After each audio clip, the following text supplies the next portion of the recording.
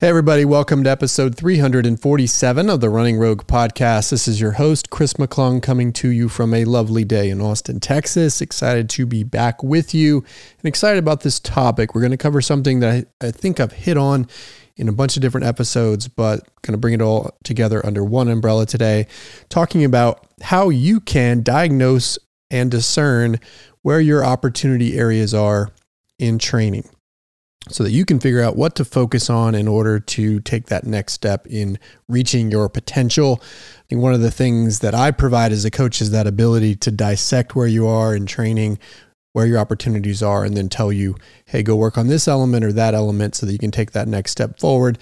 So we're going to talk about some of the things you can look at to diagnose your own areas of opportunity and then what to do about it.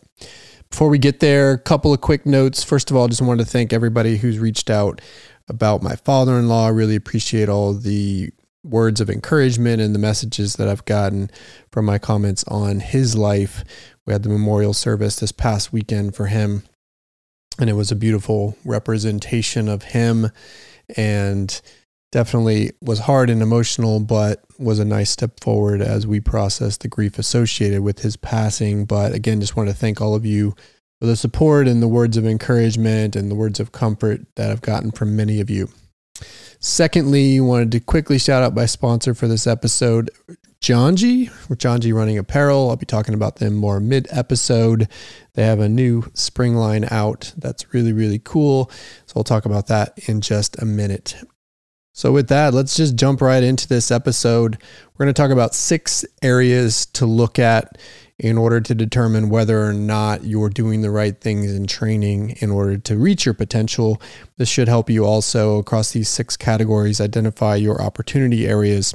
So we all have them. We all have those next steps that we can take in order to step forward into the next phase of our training. I just want to encourage you as we go through this is I would definitely ask yourself across all 6 of these areas, where do I have opportunity?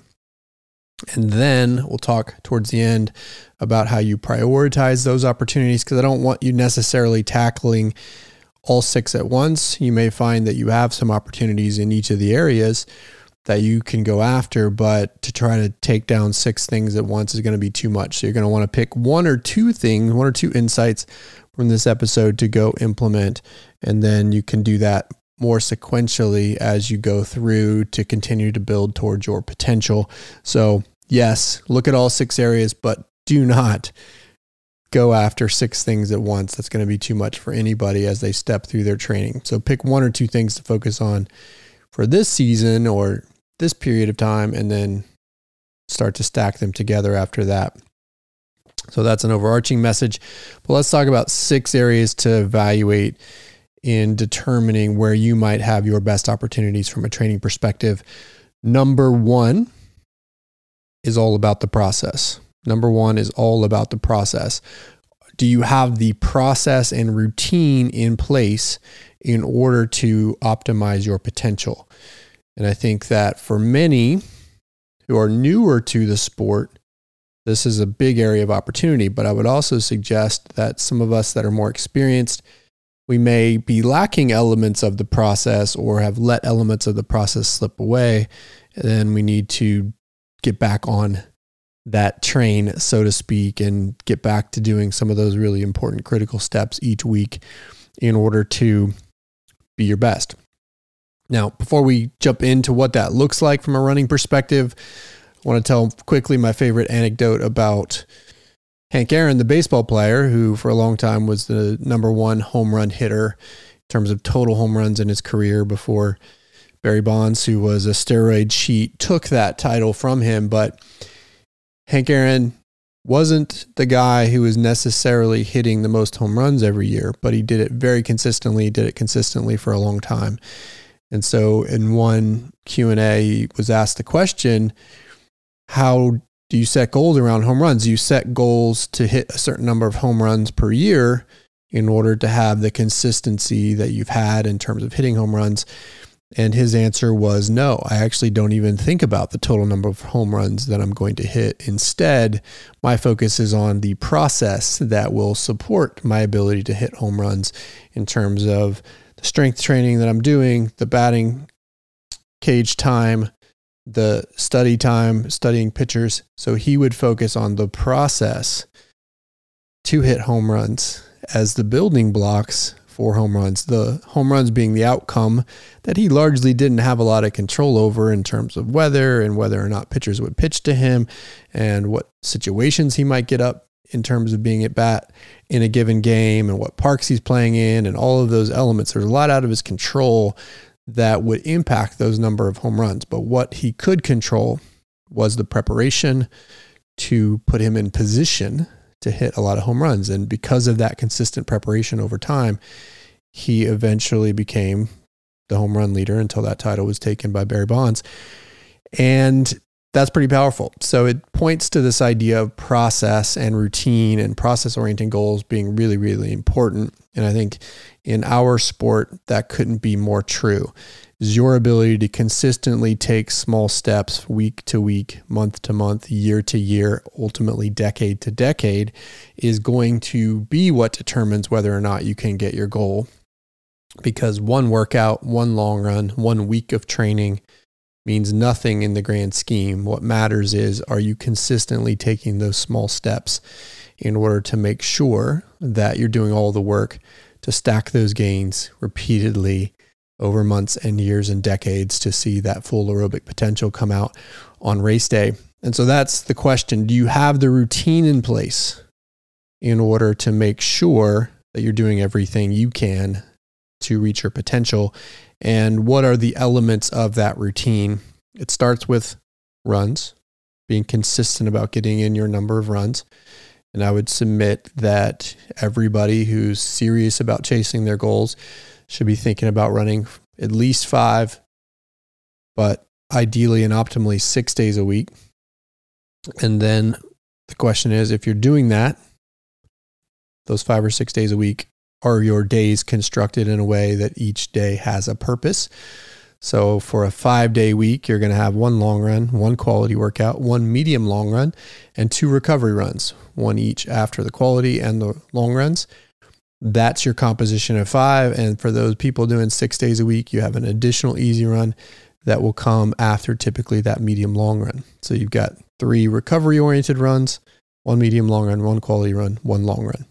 Do you have those components in place? And if somebody were to look at your schedule without any information, would they be able to pick out what those days represent, the purpose of each day? Would I notice a discernible difference in your medium long run and your recovery runs? Would I notice a discernible difference in your long run and how that builds over time? Would I be able to tell those runs apart, not just from a distance and time perspective, but also from a pace perspective? Would it be obvious which is which? Because if you can't discern what those are, if you're not actually distinguishing the purposes of those days, you might be running 5 or 6 days a week, but you don't necessarily have those specific days in place, meaning you're not executing the purpose of those days in your schedule. So that's the second question. 1 is, are you getting the number of days in? 2, are your days differentiated, meaning you have a different purpose for those days according to that list that I just mentioned: long run, quality, medium long run, and recovery days. Third thing would be, are you doing 1 session of strides a week in addition to your quality run? Meaning after 1 run a week, are you doing 4 to 6 strides, which is your allergy shots for speed that help you work on form efficiency and speed development? That is a really critical component to go with that aerobic development to make sure you can get faster over time. Do you have 1 stride session per week? Typically, I like that after the medium long run, but if that doesn't work, you could put it after a recovery run as well. But you're going to do 4 to 6 strides 1 day a week, week in and week out, as consistently as you can, because 1 session won't make a huge difference, 2 won't, 3 won't, but it's months and ultimately years of doing strides consistency that will have a real impact, just like allergy shots, on your speed. So do you have your strides session built into your overall routine? And then beyond that, we look at strength training. Are you doing 2 30 to 45-minute strength sessions a week, ideally as choice one after your quality workout and medium long runs on that day. Could be later in the day. It doesn't have to be right after, but in the same day as those runs. Or if that doesn't work for you, have you established 2 other days where you can consistently do those workouts so that it's a fundamental part of what you do week in and week out. And then beyond strength, we look at recovery routines and modalities, which starts to become very, very specific in terms of each individual's needs and preferences and opportunity areas. But that would start to look at, are you getting the sleep that you need to perform within your routine? Are you getting the fueling that you need to perform within your routine?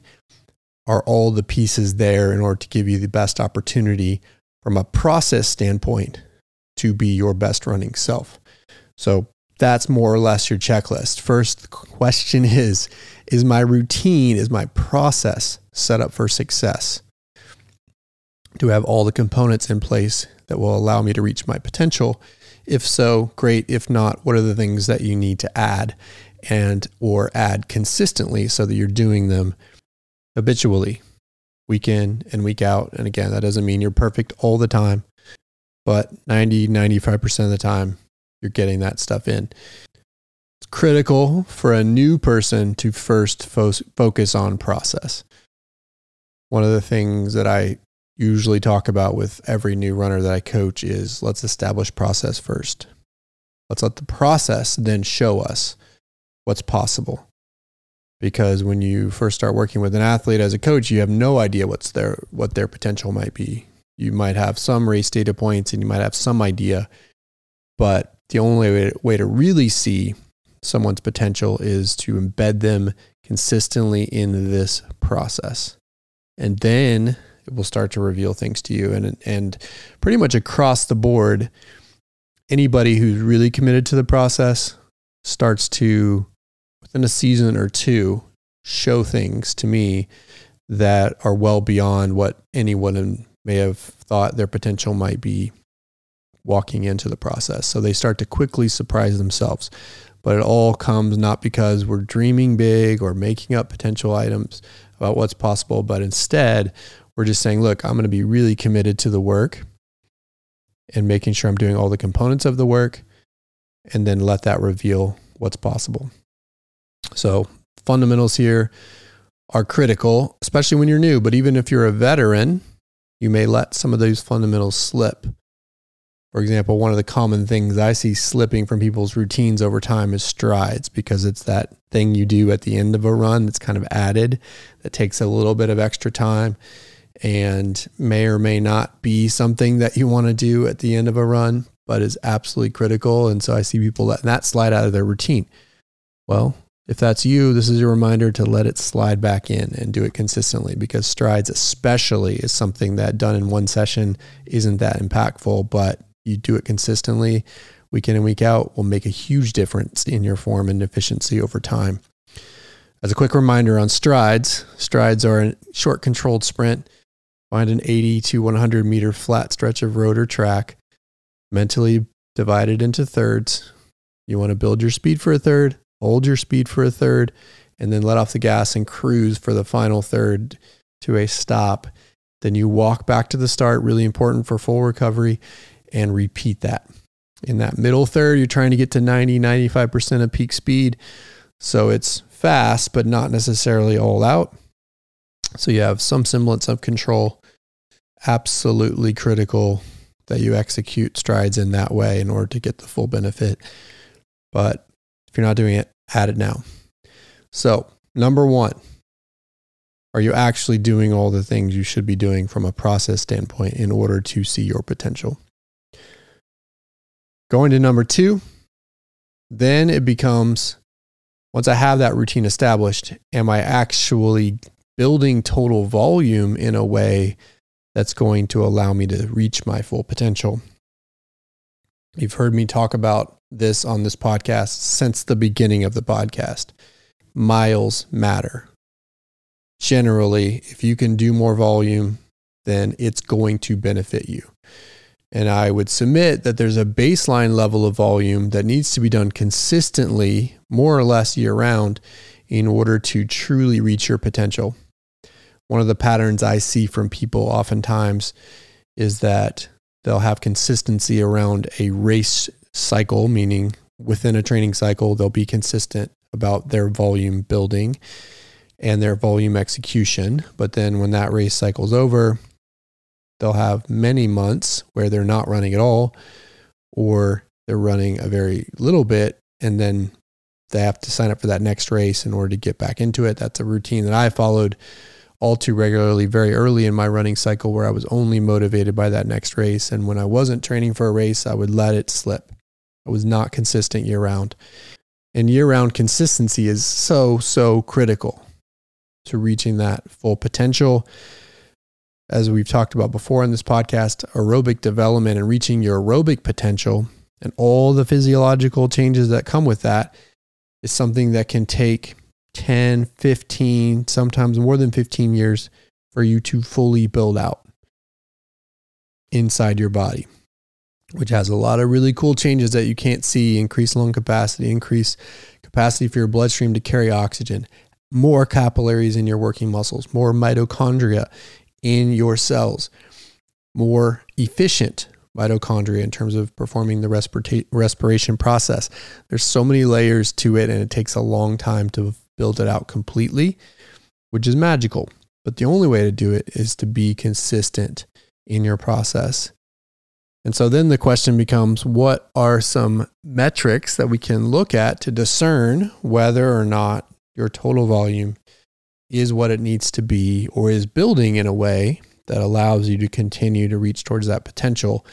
And this is where I almost exclusively look towards annual volume totals. Strava will give them to you. The apps, Coros app will give me my total volume for a year. I believe Garmin Connect will do the same. You can find out what's my annual volume, because that number doesn't allow you to run from big periods of time where you're off. Big gaps in your training will quickly get that volume number to come down. And so consistently, when I'll talk to people that tell me about their annual volumes, they're giving me numbers 700, 800, 1,000 miles a year. And that's just simply not enough. It's just simply not enough. And I would submit that you should all be thinking about and building towards more than 2,000 miles a year in running volume if you're serious about reaching your potential in any distance, much less the half marathon and the marathon. 2,000 miles a year, more than 40 miles per week on average, is the target, or where you should be at a baseline in order to reach your potential from a running perspective. And then, of course, beyond that, it's gravy. I highly encourage you to aspire beyond 2,000 once you get there. But until you get there, I don't think anyone can seriously sniff at their potential, because that will mean that their volume is too low to really reach it, or too inconsistent to reach it. So I'd be looking and tracking annual volume. Can't hide from low numbers there. And then once you look at that number, then you got to ask yourself, okay, well, how can I build it to a point where it's more consistently at a higher place? One, by rooting out the periods of your year where you're inconsistent, where you have those big gaps. And look, we all are going to have gaps. We're all going to have vacations and times post-race where maybe you're not on it for 3 or 4 weeks because you just finished running a marathon or whatever it may be. I'm not talking about those windows. I'm talking about the overall picture. And do you have a 2 or 3 month period where you're not running at all? Or do you have a 6 month period where you're running really low volume because you don't have a race on the calendar? We want to avoid those situations typically. And again, there are seasons of life and there are times when it happens. You have a kid, something happens. There are always reasons for it to be lower than that. But the question is, what's your overarching trajectory? Are those elements of inconsistency the exception, or are they the rule? That's what we're asking ourselves. And where can I first eliminate inconsistency? And then secondly, add weekly volume when I am consistent.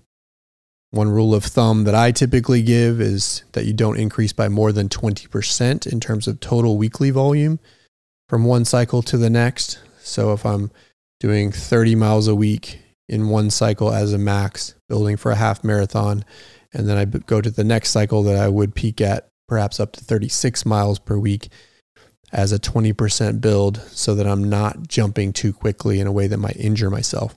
So there's a slow build, a gradual build, a methodical build. And I don't necessarily need you to go from 700 miles a year to 2,000 miles a year in 1 year.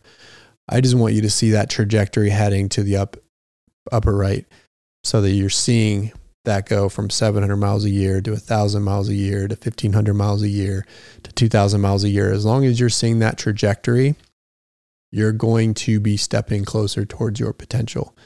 But until you become really committed about consistent volume, it's just not going to happen for you. You might see success.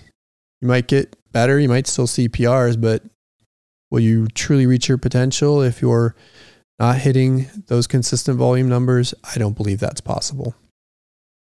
The other part of this, by the way, is if you're consistently doing more than 2,000 miles a year, then you're also really putting miles in the bank towards longevity, because you're getting in a lot of easy volume that's going to help you sustain that aerobic fitness into your older age. There's a lot of ancillary benefits that a big aerobic system has. And so you're not just putting miles in the bank towards performance, but you're also putting miles in the bank towards longevity.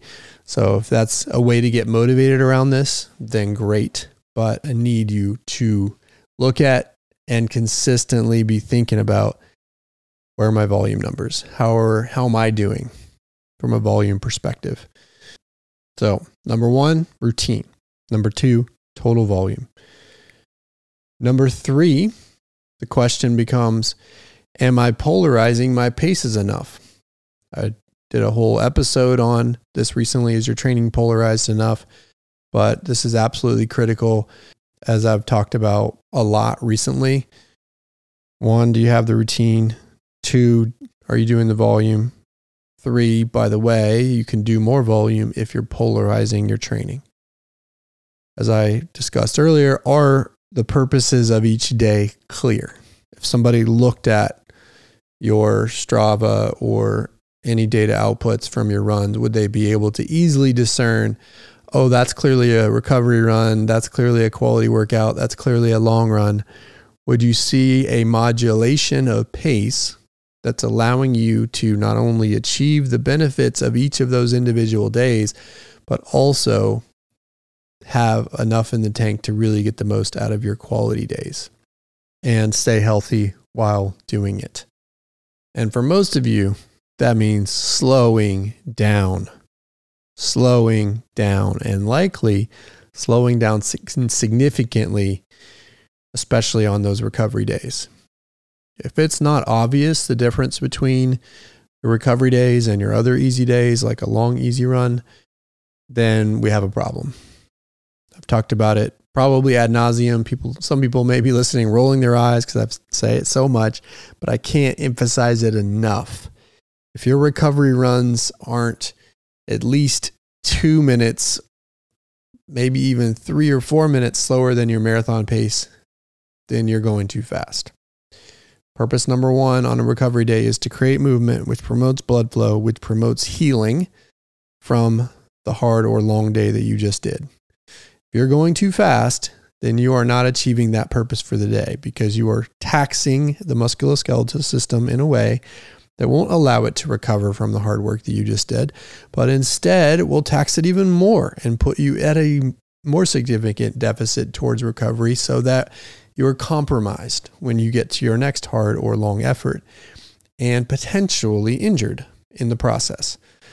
So that's absolutely critical. And by the way, if you do that, if you slow down enough, then you're still in aerobic development zone 1, that's going to benefit you in all other zones. So you're not just running easy to recover and to get the musculoskeletal system happy, but you're also at the same time building the aerobic system in a way that's going to make you faster at those faster zones. So it's absolutely critical. than your long runs. Won't be that easy as a recovery run, but they should still be 1 minute to 2 minutes slower than your target marathon pace, or 90 seconds to 2.5 minutes slower than your target half marathon pace. If you're not doing that, then you're in an aerobic zone that becomes the no man's land of aerobic development, which is zone 3, instead of being in a zone 2 spot where you're actually building aerobic capacity or your global ability to process oxygen so that you can get faster in zones 4 and 5. And then, of course, when it comes to speed and you have prescribed paces from a speed perspective, are you actually running those in a way that is prescribed versus pressing to go faster when you can, just because you can? And by the way, if you run easy on those long runs and recovery runs in the way that you should, you're going to be able to get even more out of your quality workouts when it is time to press the edge, because your body is actually recovered and ready to invest where it needs to invest in order to truly get faster. So you're going to see significant payback in your ability to run faster paces because of your commitment to running easier paces when it's time. And then all of those things will be working together to give you this beautiful polarization in your workouts and your runs, where you can easily tell the difference between one run and the next and the purpose of that run. And it all starts to sing together in a way that just doesn't happen when you're pressing too much all the time. And so I would encourage you to take a hard look at the data. And for a minute, just pretend if you were looking at your Strava output or whatever you use to track your data, you were looking at it and you didn't know. Pretend for a second you didn't know what those runs meant or should be. Would you be able to tell? Or would someone who didn't know be able to tell? Would they be able to look at those runs and say, oh, clearly that's a recovery run. That's the slowest couple of runs a week. Those are clearly recovery runs. Long run.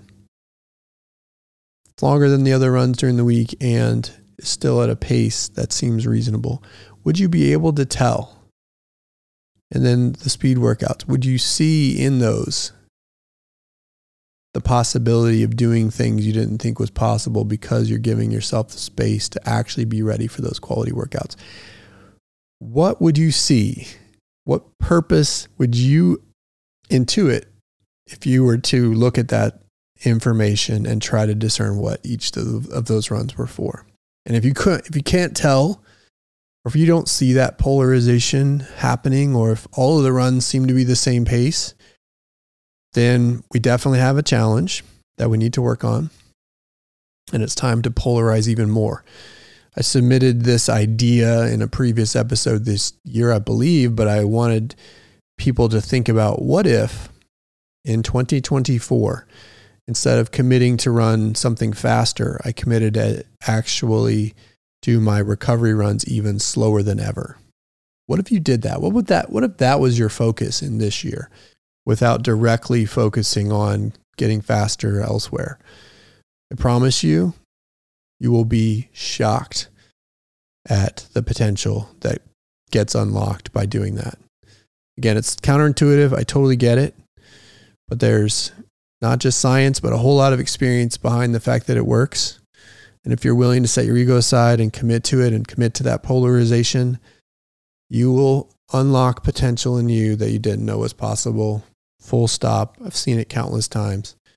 So that's question number 3 for you in terms of areas of opportunity. Is your training polarized enough? Can you truly see the differences between your recovery runs, your long runs, your medium long runs, and your quality workouts? If not, then that is a major opportunity area for you. Okay, before we get to number 4, I want to talk about my partnership with Janji. They just released their spring line, and it is inspired by an artist from Greece, actually from Athens. It's the Aegean collection, which is inspired by the land, sea, and sky from the Mediterranean and the Peloponnese mountains and the shimmering hues of the Aegean Sea.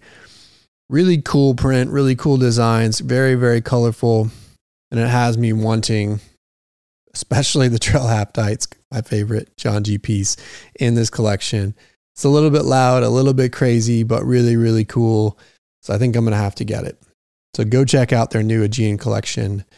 Go to their website, runjohng.com. Remember, 2% of all revenues go to support water projects, in addition to supporting this artist from Greece and telling his story and sharing his designs.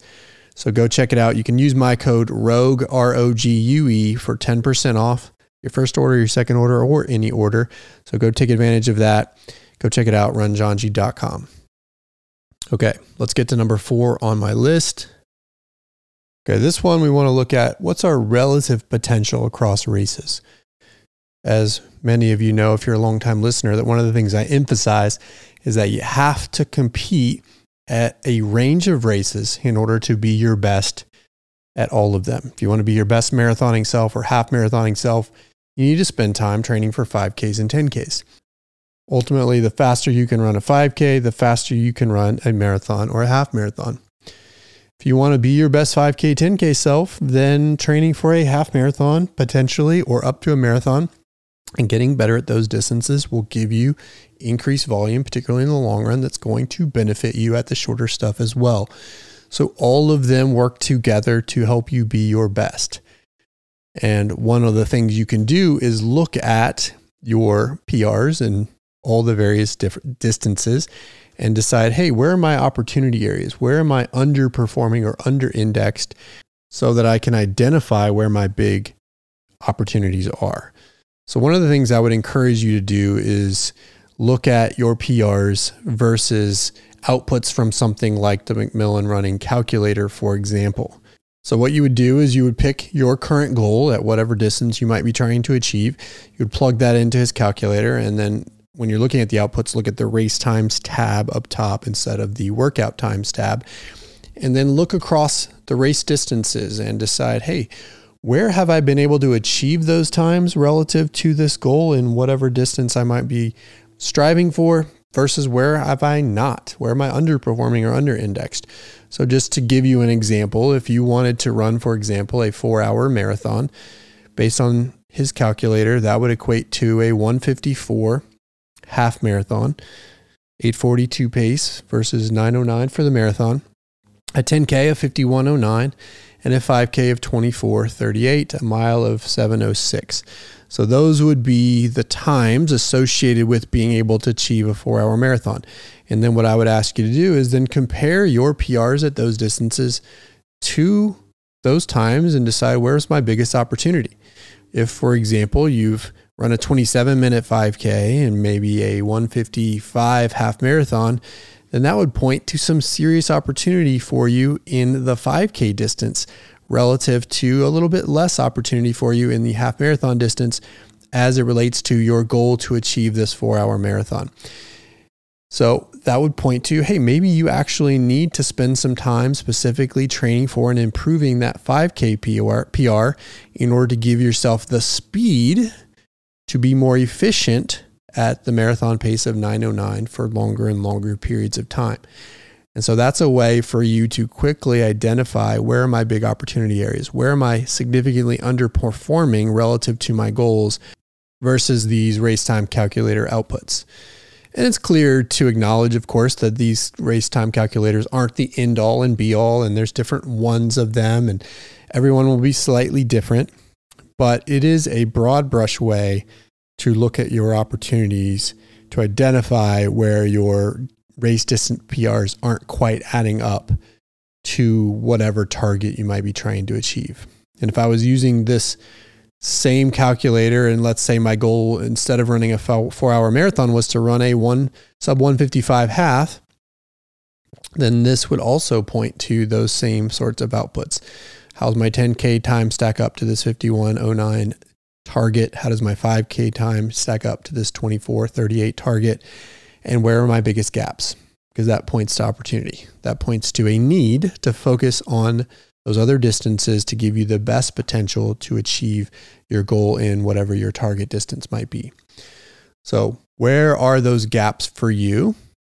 And where does that mean you have opportunity?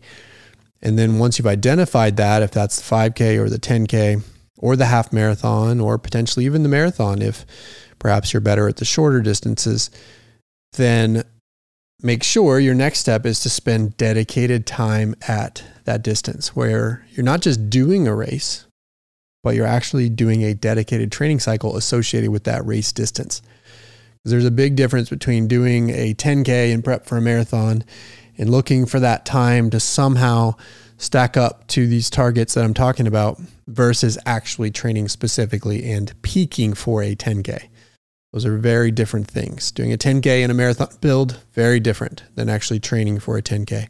So make sure you're giving yourself dedicated blocks to train for a 5K or a 10K, or maybe even both within a training cycle, because those can work together.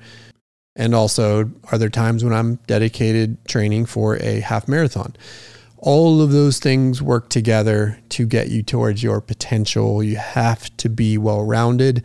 You can't become one-dimensional as a racer, meaning you're only doing marathons or only doing half marathons, because then you will absolutely plateau. You will not reach your full potential unless you're working all of the elements. And so, as I've stated on this podcast before, typically I like to see someone doing one each of those cycles a year. One speed cycle focused on the 5K and or 10K, one half marathon cycle focused specifically on that distance.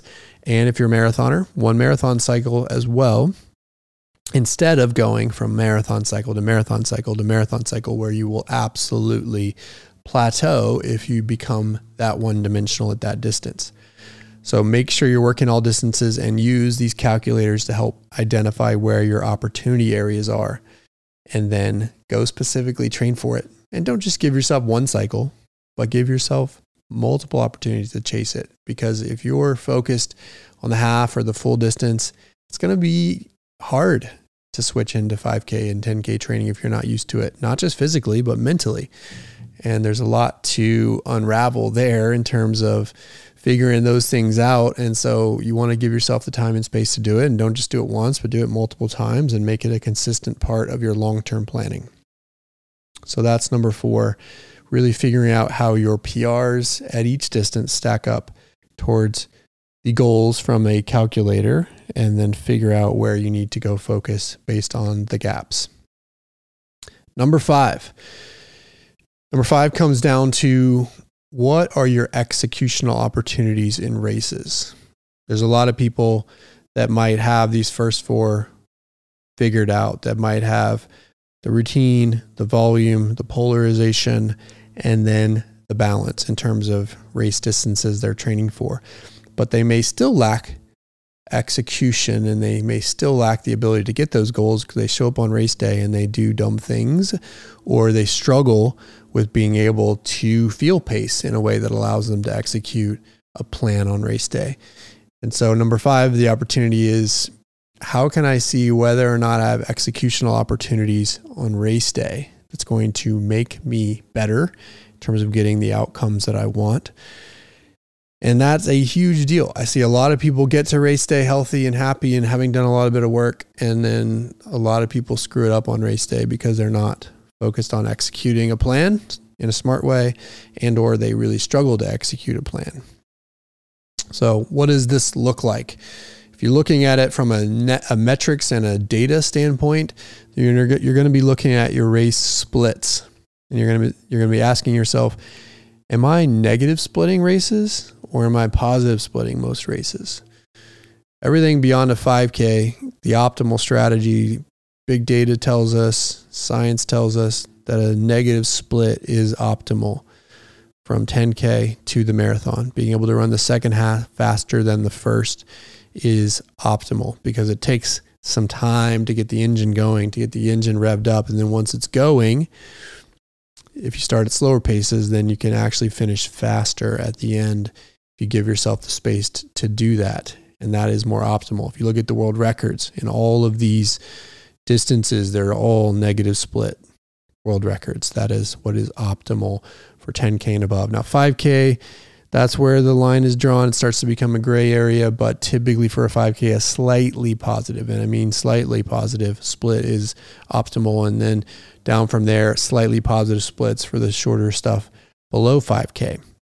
But for the long stuff, are you able to execute negative splits? Are you able to start conservatively work down to a target pace, hold, and then ideally finish fast in those final 1 to 2 miles for a 10K, or perhaps final 5K for a half, or final 5 miles for a marathon. Are you able to do that? If so, then you're likely showing your potential. If not, if you struggle because you go out too fast, or you press too early, or you don't save that energy for the end, then that's probably a sign that you have opportunity, that you're not reaching your potential. And there will be people, by the way, that will listen to this or hear this, and they'll say, well, I can't finish well in races. I'm just not good at it. I have to bank time early because I know I'm going to fall off at the end. And that is absolute baloney. That is a story you're telling yourself. You absolutely can do it. You just have to give yourself the space and opportunity to do it. And that requires practice. So look at your races, look at your splits, ask yourself, are you a positive split racer mostly, or are you a negative split racer? And if you look at your PRs too, by the way, you want to look at those and say, hey, are those negative or positive splits? Because if those are positive split PRs, then that probably means you left opportunity on the table that day. There's more there. If they're negative split PRs, then that's probably a sign that it's a pretty legit PR. Depending on how negative split, if you get too big of a negative split, that means you also left time on the table. But in general, a negative split is a better sign that you're leaning towards your potential than the other way around. And so look at that and then ask yourself, okay, do I have an opportunity to get better in this area? Yes or no? And there's a couple ways, I think, to get better in this area if this is an opportunity area for you. One is just recognizing and acknowledging and believing this idea, this concept that a negative split is more optimal. So listen to me if you need to, dig into the data if you need to, look at the world record results if that's what you need to convince yourself that a negative split is the optimal way. But it's true. That is the optimal way. You need to first believe it. Secondly, you need to create a plan that allows you to execute on it, starting conservatively, building into the race, holding for the middle parts, and then closing at the end. And there's going to be different degrees of negative splits depending on the distance. The marathon typically being more significant than the other distances. And there's a lot of podcast episodes that I've done on that concept. So plenty to go dig back on if you need to. And then the third part is actually executing on it, having the ability to feel pace, to feel effort, to then track it by typically, my recommendation is manually splitting your watch so that you can execute those paces that you'd written down and planned to execute. And of course, have the opportunity at the end to close out well. And all of that can be challenging to do in an A race if you feel in the pressure. So I encourage you, if this is something you struggle with, to give yourself the opportunity to practice this in some prep races or some C races that don't matter, so to speak, where you might actually set yourself up to run an even more dramatic negative split to make sure you have the space to progress and finish well at the end. Because if you can do a half marathon where you might start really conservatively and maybe even run marathon pace instead of half marathon pace for the bulk of it to set yourself up to really finish strongly at the end, it allows you to practice pacing, practice execution, and then have both the physical and mental benefits of finishing well at the end, which builds confidence. It also builds muscle memory of sorts that teaches your body that it can run faster even when it's tired. So you have to go execute and practice it. And sometimes that takes multiple at-bats before you can get it right. But if you can start to build success in that area, even if it's in a practice race or a prep race, then it will snowball and help carry over to those A races when it actually matters, because you'll have that confidence that you can execute a plan. And this is also why oftentimes when I'm talking to people about their first races at a distance, first half, first full, that I talk to them about the fact that your total time probably matters less in those early races than your execution, than your ability to execute a good plan and finish strongly at the end.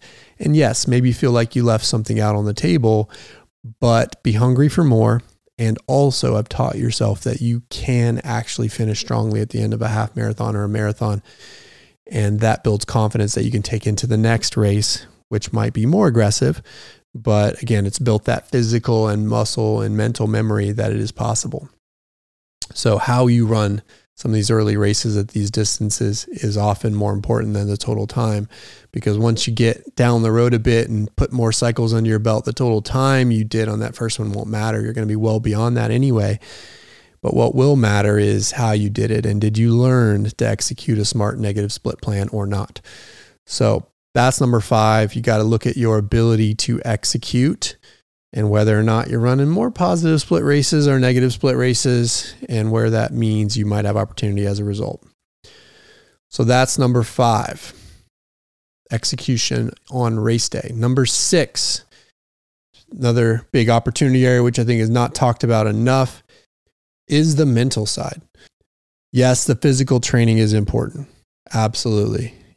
Number 1 through 5 is really focused on the physical in many ways, and especially 1 through 4.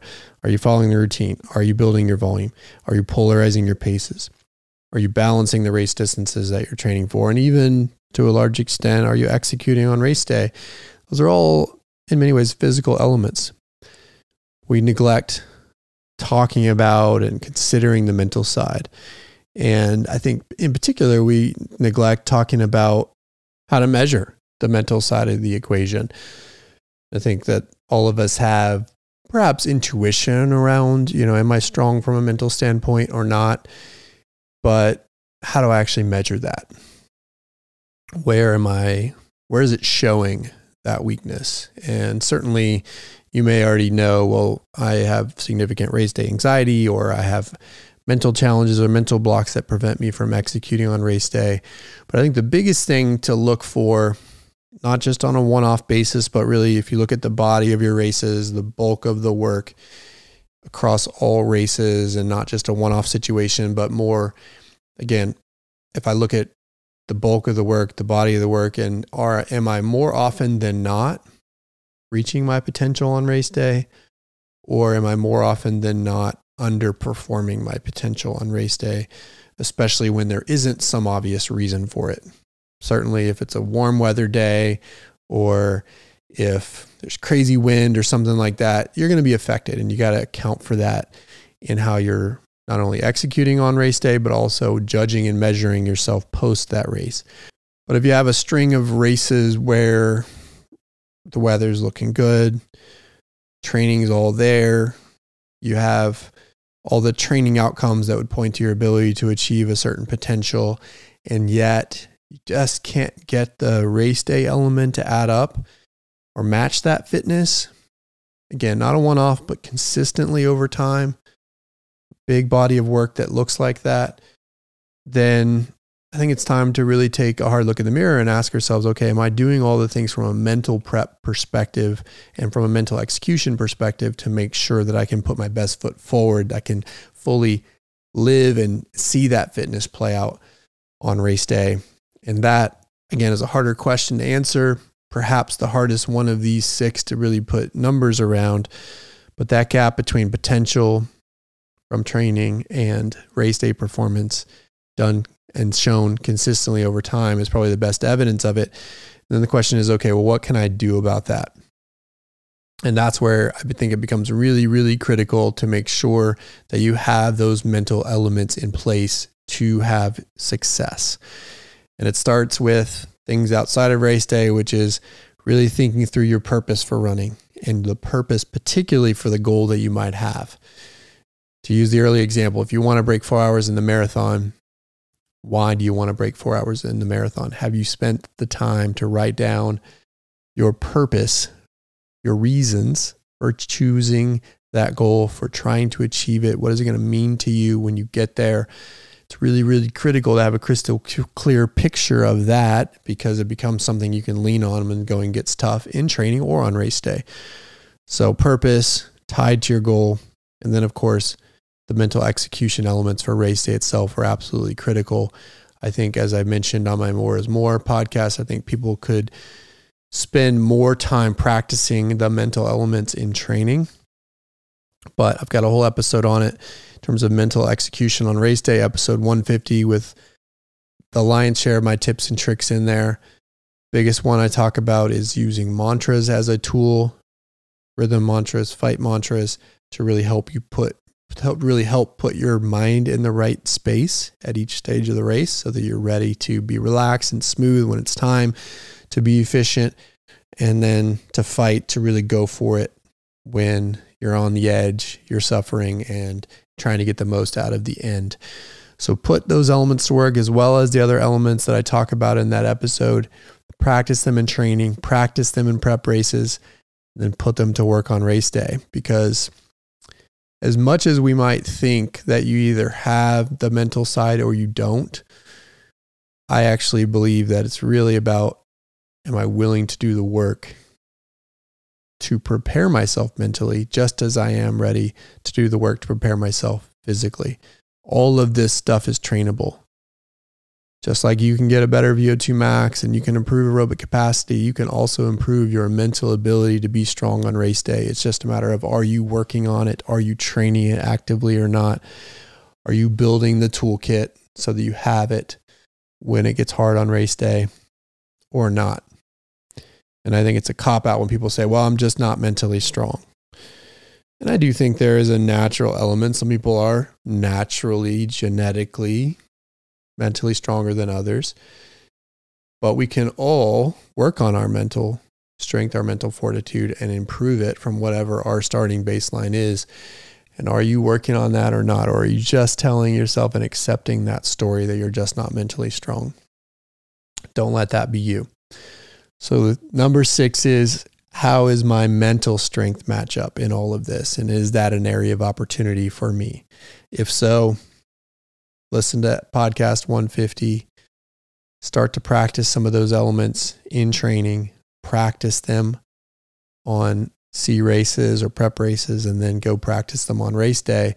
And it's not going to be perfect. There's always opportunity area. I think in this area, there's always a chance to get better on the mental side. So it's a process, but as long as you're taking steps forward, as long as you're building, you will get better at it if you work on it. That's number 6. So there you go. Those are 6 areas where you can assess yourself, figure out how I can potentially improve in order to take those next steps forward. As I mentioned, don't do all 6 at once. I think that's too much. Focus on 1 or 2 areas to focus on in this season of life, in this season of your training, and then figure out after that, once you've built competence in those areas, to go chase the next couple. So what I would say as we kind of look back on the 6 things that I mentioned, I would want you to evaluate yourself on all 6 of those areas based on the metrics and the data points that I referenced. And then using your intuition, your gut, rank yourself on those 6 areas and make notes about each one. Where are the opportunity areas 1 through 6? And then specifically make notes about what that means for each of those categories, from building routine number 1 to building volume number 2 to polarizing your training and your paces number 3 to balancing your race distances in training number 4 to executing on race day number 5 to mental strength and fortitude number 6. 1 through 6, how would you rate your opportunity areas? With notes along each one about what it actually means for you in each category. And then go after the top 2 for this season, and then keep your notes, and then keep chipping away at those opportunities 3 and 4 after you've spent some time working on 1 and 2. Obviously, all 6 still matter. And at some level, all 6 still matter, and they're all things at some level that you're working on all the time. But I'm just talking about the area of emphasis, where you can really strive to take big steps forward in an area to give yourself the potential, the ability to chase your true potential. So rank them, and then go about chipping away at each one in order, and then do this exercise, I would say, once a year, in order to really see how that opportunity evolves as you evolve and as you develop, so that you're kind of constantly looking at, okay, what's my next biggest thing to go chase down? And then you from there, apply that to your training and make sure that you're working on those things in the next cycle. So we will wrap it there with that. Thanks to my sponsor, John G, for the episode. Again, code ROGUE, ROGUE, for 10% off. Thanks to all of you for listening. As always, you can check us out at roguerunning.com or follow us on Twitter, Instagram, or Facebook at Rogue Running. Until next time, we'll talk to you soon.